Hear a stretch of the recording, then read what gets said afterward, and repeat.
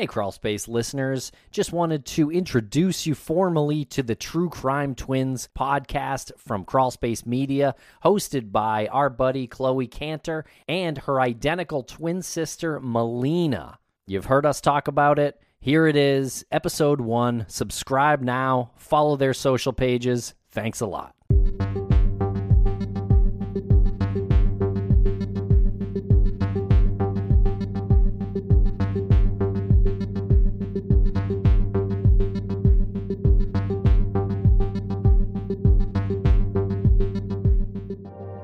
You are listening to True Crime Twins, a new true crime podcast produced by Crawlspace Media.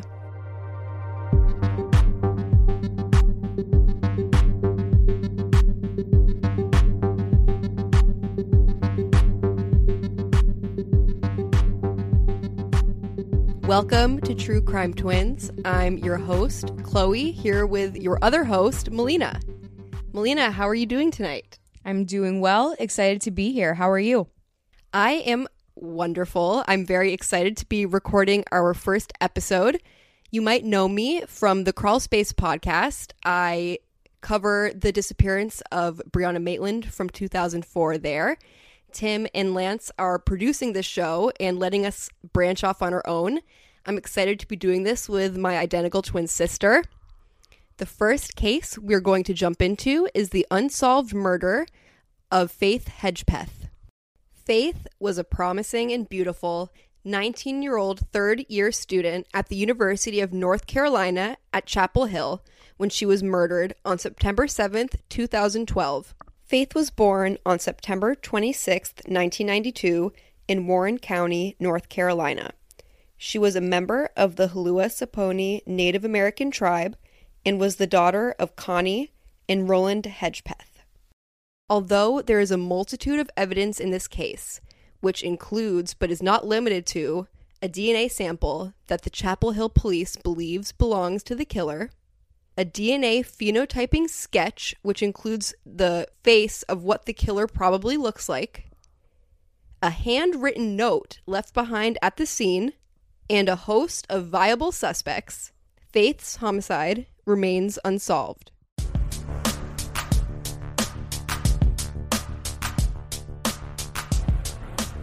Faith was lively and bright, an excellent student who hoped to attend medical school following graduation and become a pediatrician. She had earned the Gates Millennium Scholarship for her academic achievements. She was highly social and had many friends. Faith's expansive social circle actually proved to be challenging for detectives to comb through in their search for viable suspects. A shocking part of this case is that almost 800 DNA samples have been submitted for comparison to the DNA sample left behind in Faith's rape kit, but there has been no match. Friends described Faith as responsible and dependable. She also liked to go out and was lovingly described as boy crazy, usually having a boyfriend. Faith at the time was living with her best friend since freshman year, Karina Rosario. It was not on a permanent basis, however. Karina's off-campus apartment only had one bedroom. Faith was getting her housing settled. She had planned to move out into an on-campus dorm once financial aid for the fall semester was available. Faith Hedgepeth's last evening alive unfolded as follows. On the evening of Thursday, September 6th, 2012, Faith attended a rush event for the Alpha Pi Omega, a historically Native American sorority at UNC. This was from 5:45 to 7 p.m. that night. Faith and her roommate Karina then went to the campus's Davis Library between 8 and 9. Faith left Karina at the library briefly to visit a friend and returned there at 11:30. The young women then left the library, went back to the apartment, and got ready to go out dancing. They arrived at the Pulse nightclub in downtown Chapel Hill, which was a club that, while it had a bar and things like that, they admitted individuals under the age of 21 to dance, and they got there at about 12:40 a.m. The two danced and socialized for about an hour and a half. They left the club when Karina complained of feeling sick to her stomach from drinking. While the women were at the club, Faith's phone made a call to a female friend, presumably a butt dial, which went to voicemail. This voicemail recorded an inaudible but noticeably heated conversation over loud music. The contents in this phone call have been subject to significant conjecture. Faith's father, Roland, listens to the recording daily. We're going to talk a lot more about this voicemail later on. Surveillance cameras captured Faith and Karina leaving Pulse together at 2:06 a.m. At approximately 3 a.m., the girls' downstairs neighbor heard 3 loud thumps from their apartment, sounding as if furniture overturned or something heavy was dropped. Also during this time, Faith's Facebook and cell phone were accessed. Text messages were then sent, presumably by Faith, from Faith's phone, reaching out to a mutual friend of hers and Karina's, Brandon Edwards. He was an ex-boyfriend of Karina's. The text read, "Hey B, can you come over please? Karina needs you more than you know. Please let her know you care." Karina herself also made numerous unsuccessful attempts to reach Brandon at this time.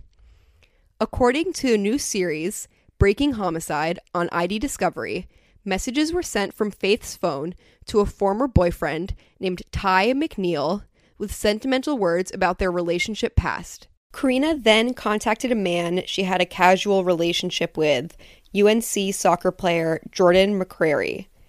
He soon arrived at their apartment complex and picked Karina up, and the two left together. Karina recalled leaving their door unlocked when she left at 4:30 a.m. Karina recalled Faith was asleep when she left. Karina spent the night at Jordan McCrary's residence. The next morning, Karina attempted to arrange a ride with Faith, who was not answering her phone. Another mutual friend, Marisol Rangel, drove Karina home. Shortly before 11 a.m. on September 7th, Karina and Marisol discovered the bloodied and partially clothed body of their friend Faith Hedgepeth in Karina's bedroom.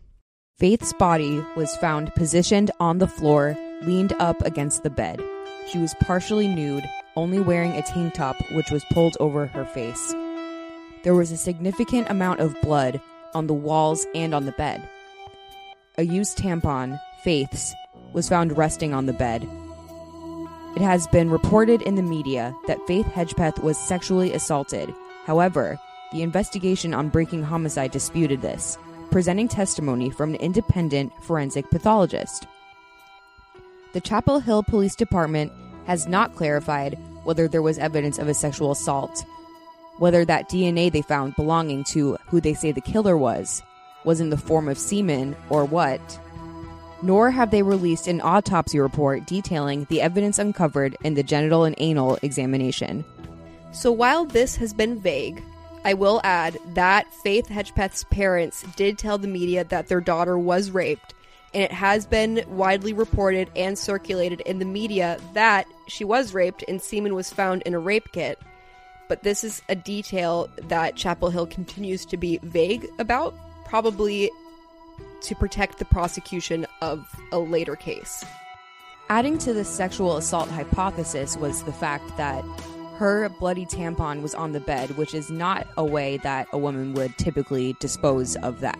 So one can surmise that either sexual assault was one of the motives or it was staged to look like that. Found at the scene was the murder weapon, which originated at the home. It was an empty Bacardi peach red bottle, which was unbroken but smeared with Faith's blood. The bottle was used to bludgeon Faith in the head and face multiple times, ultimately causing her death. Also found at the scene was a handwritten note on a white takeout bag. The takeout bag was already in the apartment. It was clean of blood spatter, but it was found next to Faith's body on the bed. Evidence suggests the killer found the bag in the apartment and wrote the note at the crime scene. In 3 lines and in all capital letters, the letter read, "I'm not stupid. Bitch. Jealous." The note implied the motive was jealousy.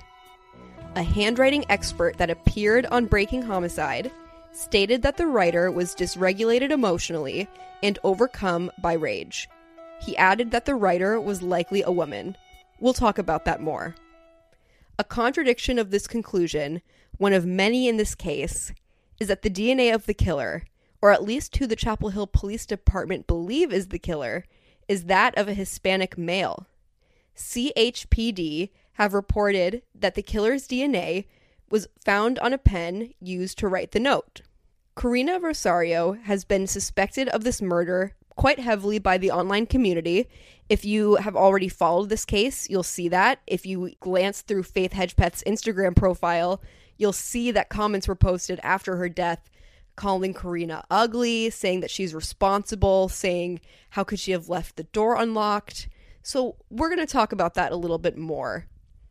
The Chapel Hill Police Department have described her from the beginning as cooperative and stated that she's not a person of interest.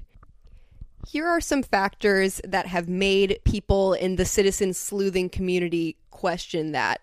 First, the butt dial voicemail while Faith and Karina were at the Pulse nightclub captured the muffled sounds of two women talking loudly, occasionally yelling, and at one point, one of the women was screaming. The audio is inaudible, at least to the naked ear. However, Roland Hedgepeth, Faith's father, hears Faith shout, "Ow!" As Faith went to the Pulse with Karina, and the phone was most likely in Faith's pocket, it is possible that the two women arguing in the call were Faith and Karina. Some make the inference that perhaps something was brewing for later on.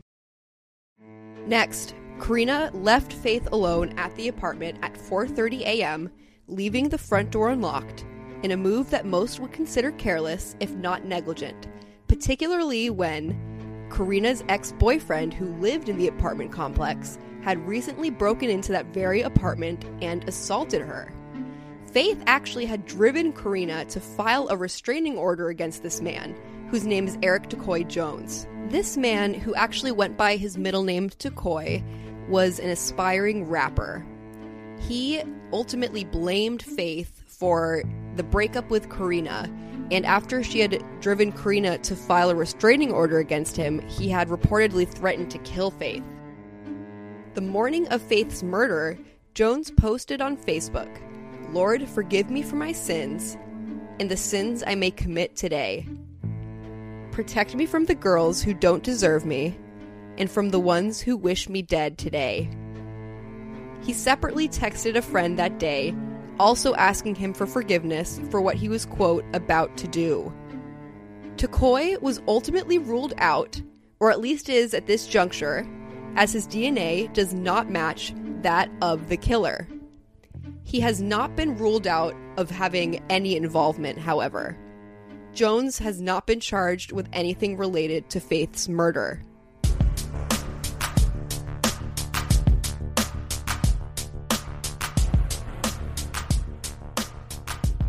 The behavioral criminal profile of the killer weirdly contradicts the DNA profile.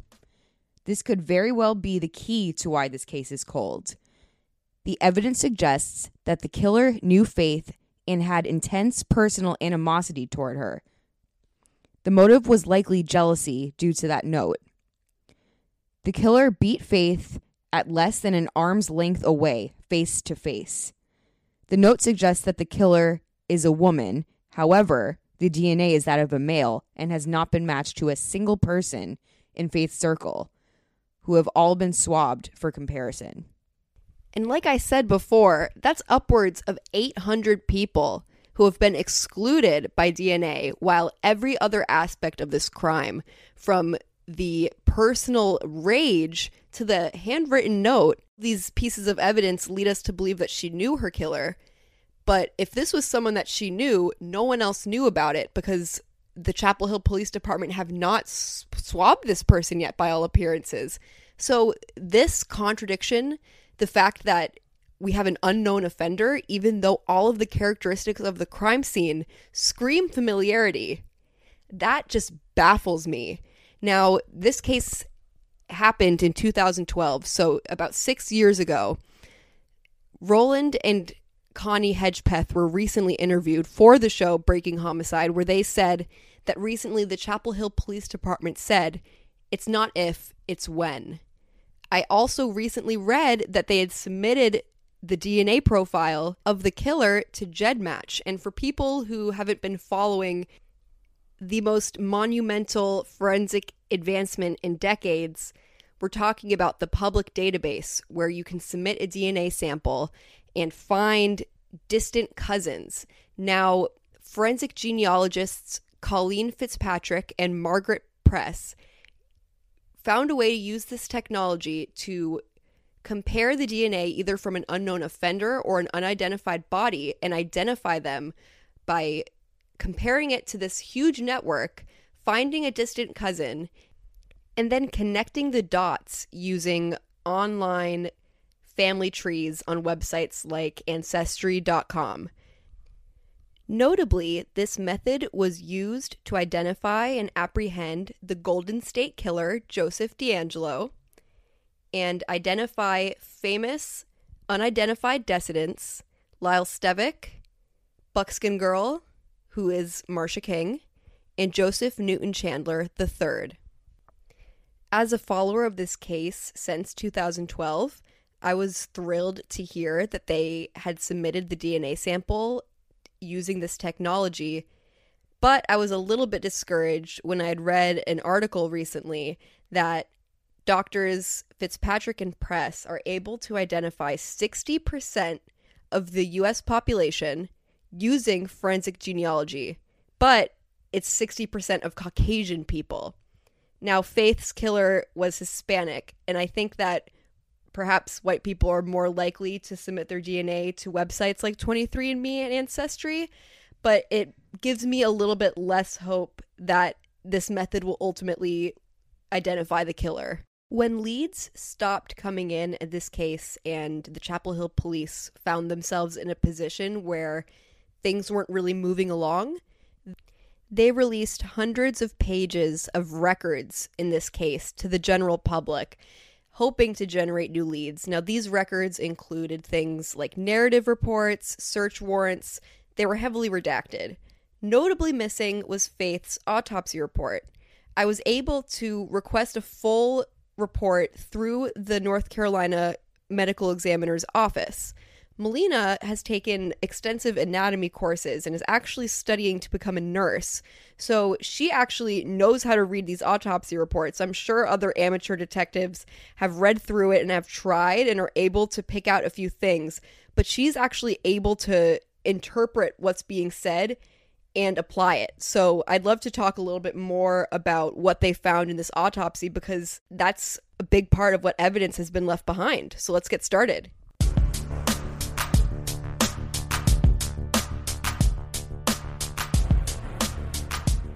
Reading through the autopsy kind of painted a picture for us of how truly vicious this murder really was. When you look inside of her skull, you could see that she has something called diffuse subarachnoid hemorrhage, which basically means that in all 4 lobes of her brain, she had significant bleeding between her pia and arachnoid mater, which are the meninges of the brain, which would have caused extreme intracranial pressure, which would have deprived the brain of oxygen. So she had this all around her brain, which obviously was overkill, and she had extensive defensive wounds to both of her hands. All of the injuries were completely frontal. She wasn't necessarily ambushed. She wasn't like snuck up on or anything like that. Faith's official cause of death was blunt force trauma to the head. She had cuts and bruises on her face, as well as suppressed skull fractures and bleeding within her brain, which only could have been caused by really, really hard blows to the head. The weapon was an empty glass Bacardi bottle. And Chloe, why wasn't it broken? You know, I skipped physics in high school, so I couldn't tell you, to be perfectly honest, but it was intact and it had her blood and tissue on it, and it is what is assumed to be the primary murder weapon on Breaking Homicide, and I'll continue to make references to it because it did a lot of interesting tests. They actually tested an amount of pressure on the bottle that would be how much an average person would be able to forcefully hit someone. And it included the amount of strength that it would require for a female to inflict that kind of damage. And the bottle did not break. Yeah, so that kind of is surprising to me because when you think about like movies, when somebody like hits somebody in the back of the head with a bottle, it typically breaks, right? But I guess that's not the case here. No. I think that this might have been the only weapon because there's no evidence of any kind of blows from fists or anything like that, right? The shape of the wounds on her scalp were vaguely rectangular, which is consistent with the bottom of a bottle. Right. Or the shape of a bottle. Right. That makes sense. So here's a direct quote from the autopsy. There is no gross trauma to the external genitalia, vagina, or cervix on external examination with a vaginal speculum. So that's telling us that there is no genital injury. Now, I think that it's kind of a common misconception that all sexual assault will result in genital injury. Oddly, on Breaking Homicide, they brought in an expert, Dr. Cyril Wecht, who's a forensic pathologist. And based on that quote in the autopsy report, he said there is no basis at all that there had been a sexual assault. However, when we're looking into the autopsy report, we see that they collected a specimen from Faith's vagina and submitted it, and it has been reported by the media and her family that she was sexually assaulted. So we have reason to believe that the result of the rape kit is the DNA they have, which they believe is the killer. So I actually did some research on this because I was curious by that statement, and I was reading some peer-reviewed articles, and statistics indicate that 40 to 60% of adults had genital trauma resulting from rape.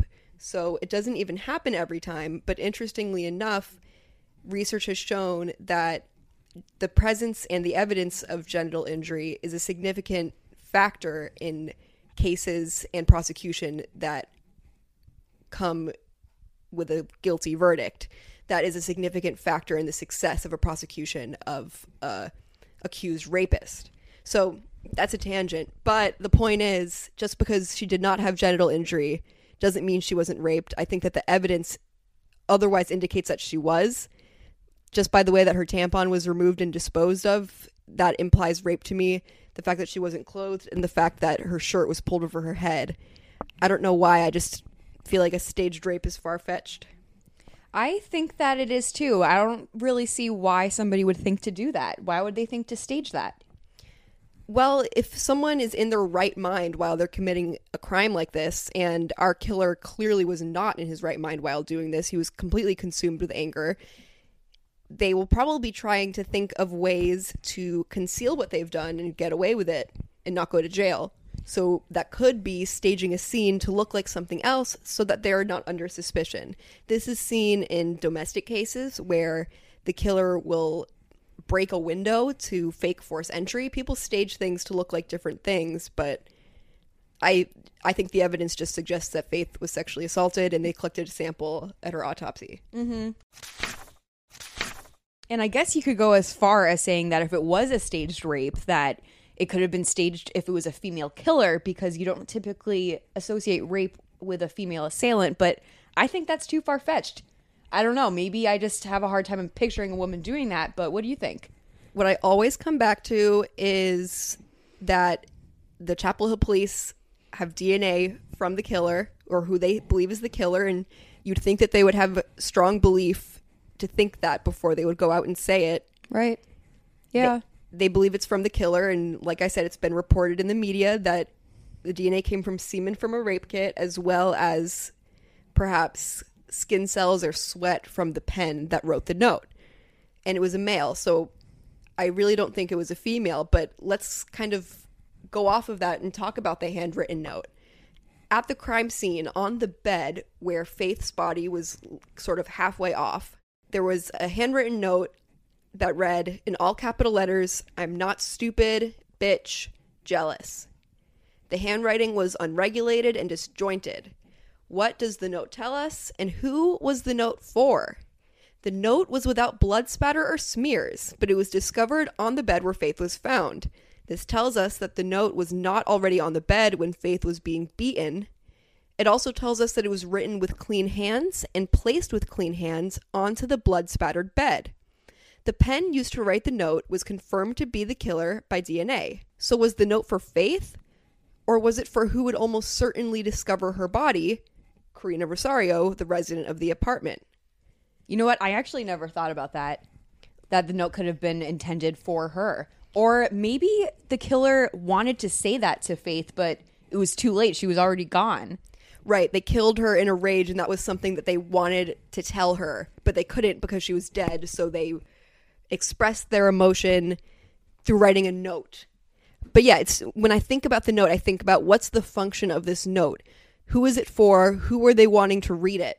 So if it's someone that's just in a frenzied state and they didn't get a chance to say these things, I suppose it could have been Faith. And I think intuitively, I feel like it was for Faith. But it's interesting to consider, what if it was for someone else? And what is this person trying to communicate? Right. Starting with, I'm not stupid. Let's unpack that a little bit. What this is saying is the writer of the note is implying that the target believes that they're stupid. And this made the writer feel disrespected. Angry. And people can react really disproportionately to disrespect depending on their upbringing and depending on what their values are. Sometimes depending on the values of your family or where you grew up, the respect from someone else can mean everything. Especially if it's somebody who you know and you feel like that they tricked you or try to deceive you.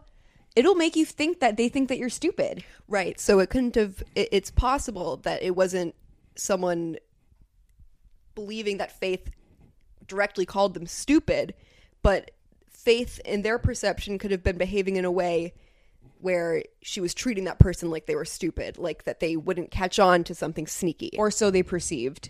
Right. The next line, bitch. Now, this word made the handwriting analyst on Breaking Homicides say that this language is not often used by men, and therefore he believed the writer was a woman. Now, I normally would agree with that, because I would think in a friendly manner or a casual way, women are more likely to use the word bitch. But when it's in an angry context like this one, where someone ends up dead and it was a particularly violent beating, I don't think it matters if you're male or female. I don't think it's far-fetched to imagine that person would call a woman a bitch, male or female. I agree with that. The last line is the word jealous. So why does this writer think that Faith is jealous? And jealous of what? Yeah, and when I first heard that, I kind of pictured it being like jealous, like with a question mark, like asking her if she's jealous, or you think that she's just being called jealous. Right. I mean, it's not complete sentences and there's no punctuation, so it's kind of impossible to guess what that person meant exactly. All we can do is speculate, but I think that word means something, and it's hard to kind of connect the dots. And you think about, is jealousy the motive, and is it jealousy on the killer's end or on Faith's end? It brings me back to Eric Takoy Jones, because he perceived Faith to be the reason why he couldn't be with Karina. She drove Karina to get a restraining order against him, and she moved into the apartment where he once lived with Karina. So maybe in his angry, irrational mind, he thought that it was because Faith was jealous of their relationship and jealous of the time that he got to spend with Karina instead of her. So he was saying, I'm not stupid, bitch. Jealous. That's kind of what my impression was with the phrasing, the way that you just said it. Yes, I can see it being someone perceives that Faith is out to get them, and is it because she's jealous?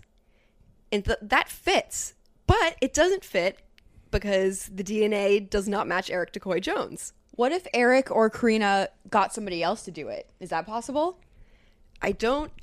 Anything's possible. Like, what if this unidentified dude is just some hitman, but I don't really think that they particularly had any funds to, make it worth it for this guy, It's so hard to say. Who knows if... I think it's possible, and it's not unheard of, for someone to recruit another person to commit a crime. Yeah. Usually we can see that in home invasion and robbery cases. People can promise their friend a certain amount of monetary gain if they participate in this robbery with them, certain things to kind of lure or convince someone. Maybe whoever wished Faith harm knew someone with terrible morals, someone who has a short fuse and is angry, and were able to manipulate them, saying, oh, let's rob this place. They have a lot of money. And as a bonus, there's a sexy girl living there. I don't know how these people think or talk, but if you can kind of develop a squad for a home invasion, I can see how you can perhaps manipulate a morally depraved person back home that has no connection to the case at all into committing a crime where they might stand to benefit. Yeah, definitely. It would explain why there's no matches. That's what's insane to me. And I'll keep saying this. Almost 800 DNA samples have been submitted for comparison with no match. It's possible that we don't know everyone Faith knew, everyone Karina knew, but that is a lot of people. It's very thorough of the police. That's right. And it's just baffling to think, even with all of the comparisons made, that it still hasn't been solved. And I wonder if maybe that's why the investigators on Breaking Homicide questioned the forensic evidence they found, questioned whether or not the DNA came from the killer. They didn't use the phenotypal composite. They denied that Faith was even raped. In my opinion, the show presented their evidence and their overall case with Karina Rosario in mind as their suspect. It's a popular theory on the internet that Karina Rosario was responsible or involved in the murder of Faith Hedgepeth.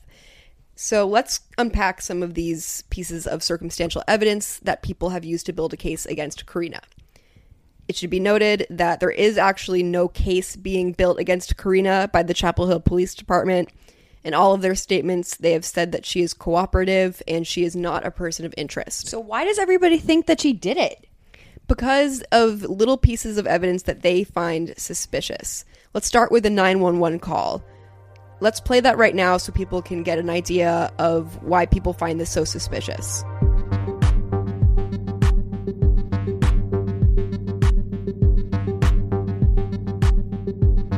(11:01 a.m. 44 seconds, September 7, 2012).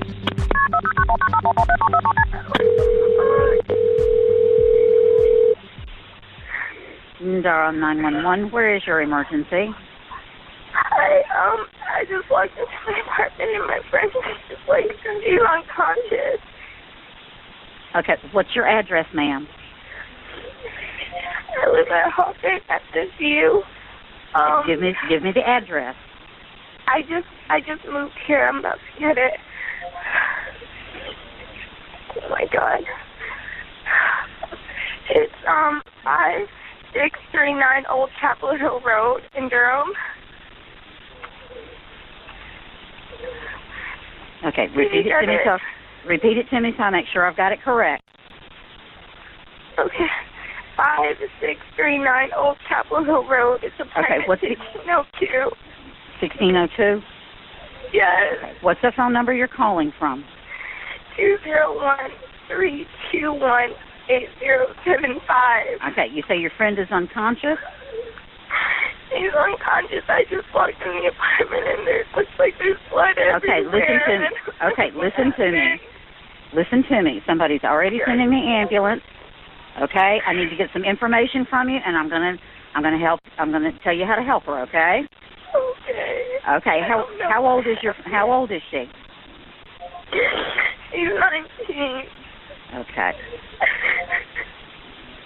I don't know. I don't want to touch her, but. Listen to me. Is she breathing? I don't know. You need to check and see. Is she breathing? Kate, I don't think so. Okay, listen to me. There's blood everywhere. There's what? There's blood everywhere. Okay. I don't know what happened. Okay, is she on her back or is she laying on her stomach? She's on her back, but I think she fell off the bed because she's off the bed. There's blood all over the pillows, like in the comforter. I just don't know what happened. Okay. All right, listen to me, all right? Is someone coming? Yes, I've got somebody coming. I need for you to help her. I need for you to go up to her. We need to see if she's breathing or not. Okay? I don't think so. Okay. Listen to me. Go up. The paramedics are on their way. I want you to stay on the line. I'm going to tell you what to do next, all right? Are you right by her now? Yes. Okay. Listen carefully. Moving. She's not moving. Okay. No. Will you touch her arm? Tell me, how does she feel? She's not moving. Okay, ma'am, we need to find out if we can help her or not. You've got to, do as I'm asking so we can help her. All right? Okay. Okay. If you can, lay her flat on her back. Remove any pillow. Lay her flat on her back. Flat on her back. Remove any pillow. Okay. Okay. Kneel next to her. Look in her mouth for food or vomit. Blood everywhere. Okay. Kneel next to her. Look in her mouth for food or vomit. Tell me something. Listen to me. What is your name?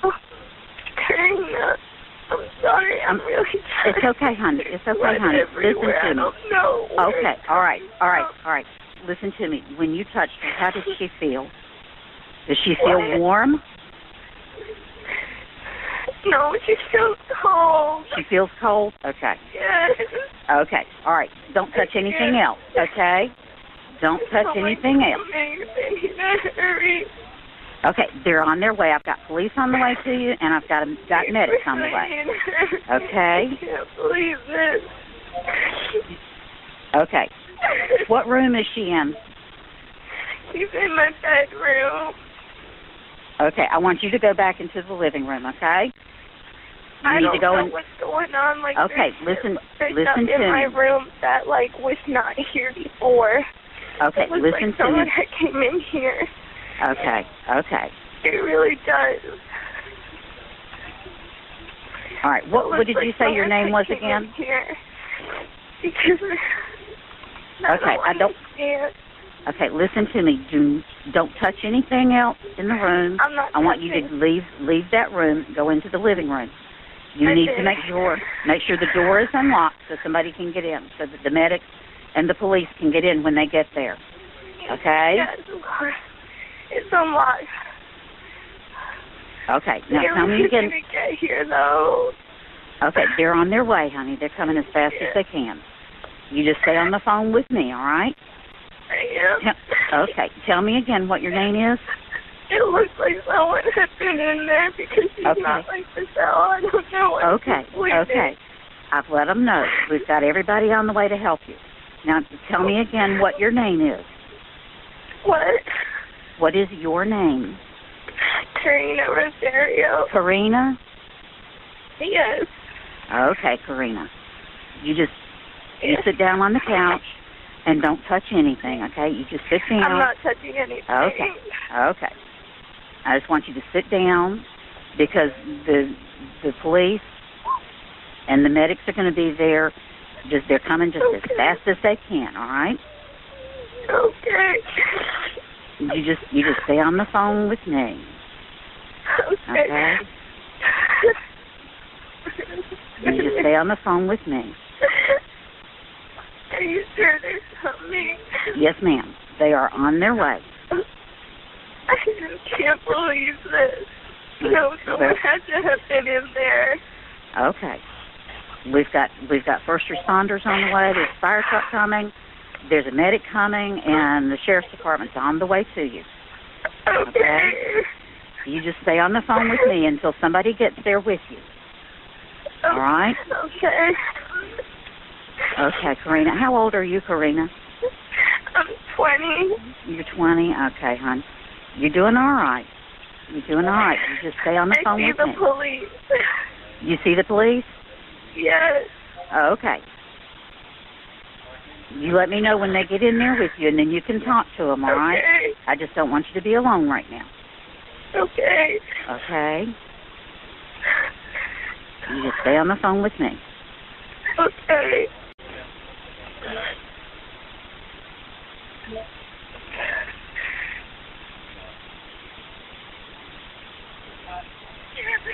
Are they in there with you? They coming in? Yes. Thank you. Okay, honey. All right, bye-bye. All right. Bye.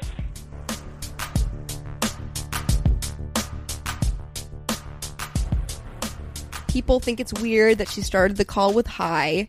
They perceive a lack of urgency in her tone.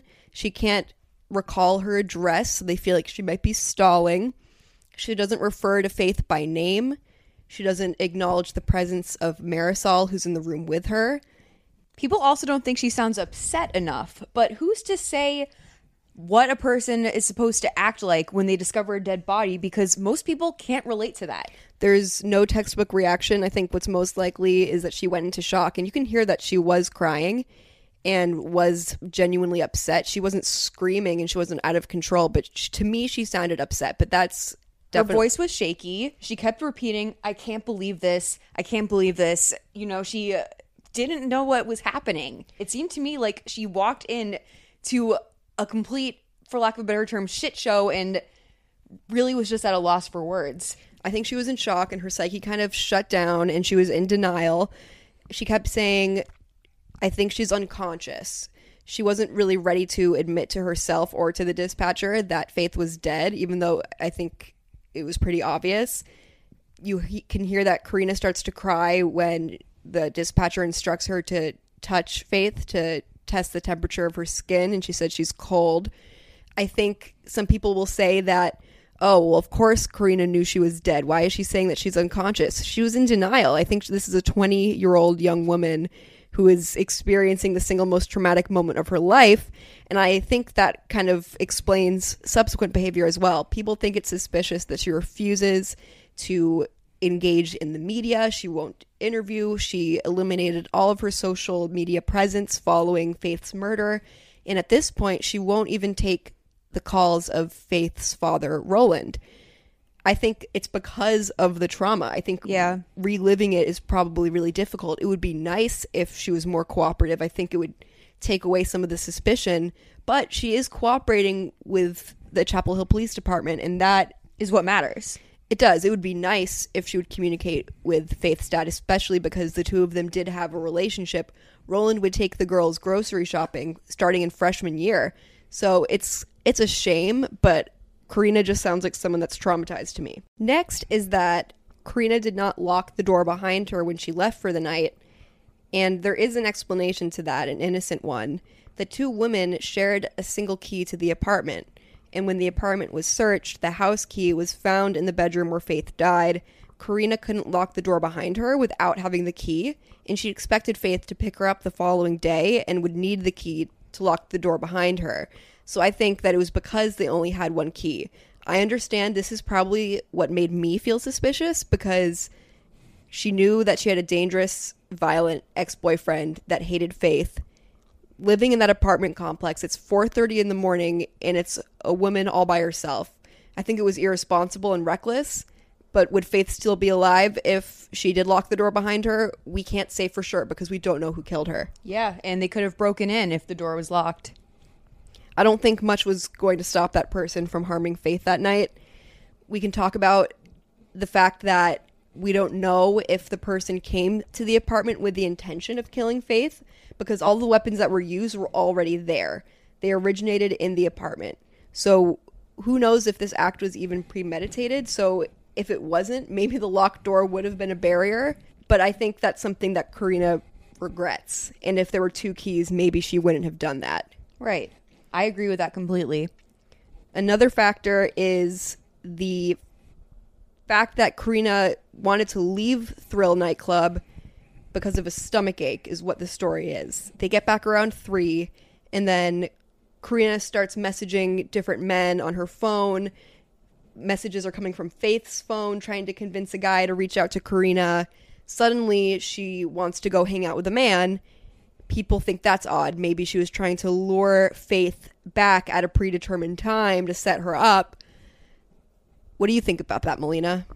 Well, I don't think that's necessarily true, because I think that sometimes if some girls are having a girls' night out and then maybe one of the girls wants to meet up with a guy and hook up, maybe said girl might say they have a stomach ache so they can leave and then hang out with the guy, right? Without making her single friend feel ditched. Yeah. That's a possibility. I think there is a number of explanations for that. For one, people use the stomach ache or headache excuse to get out of things they don't want to do.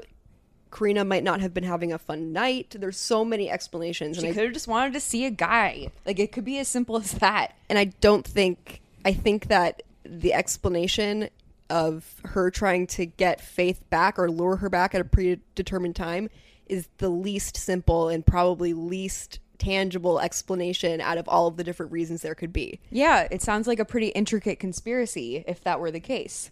Right. And then how are they keeping track of this conspiracy? Are they texting about it? Surely there'd be evidence of that. They seized Karina's phone and laptop. They would have found evidence of some conspiracy unless they were communicating by carrier pigeon or something else. More likely is that maybe somebody was following them or watching them and waited until she was alone. Was Faith even the intended target? Right. That's an interesting thing, too. If you can look into the way the note is left, we were talking maybe it wasn't even for Faith. Faith and Karina both had dark, long, curly hair, similar complexion, similar build. It could have been a case of mistaken identity. And if the target was Karina, that would effectively exonerate Karina. So that's kind of something interesting to look into as well. Yeah. Finally, there's the pocket dial voicemail. While Faith was at the Thrill, she made a call, or her phone made a call to a friend of hers, and her friend missed the call and it went to voicemail. It's really difficult to hear anything that's going on, so I can't decipher anything. It's super open to interpretation. Some people say they can hear two women arguing. Faith's father says he can hear his daughter yelling, "Ow." An expert, or I don't know if he cleaned it up, but this was someone that works with audio and tries to clear it up. He hears someone say, "I didn't do it, Rosie," and the name Rosie said a number of times. Now, Karina's full name is Karina Rosario, and it's possible that people called her Rosie as a nickname because it's a variant of her surname. Also named in that voicemail is someone named Eric, and that makes people think, oh my goodness, clearly it's Karina and Eric. The problem with that theory is that Chapel Hill police have confirmed that Eric Takoy Jones was not at the Thrill nightclub that night, and he didn't go by Eric, he went by Takoy.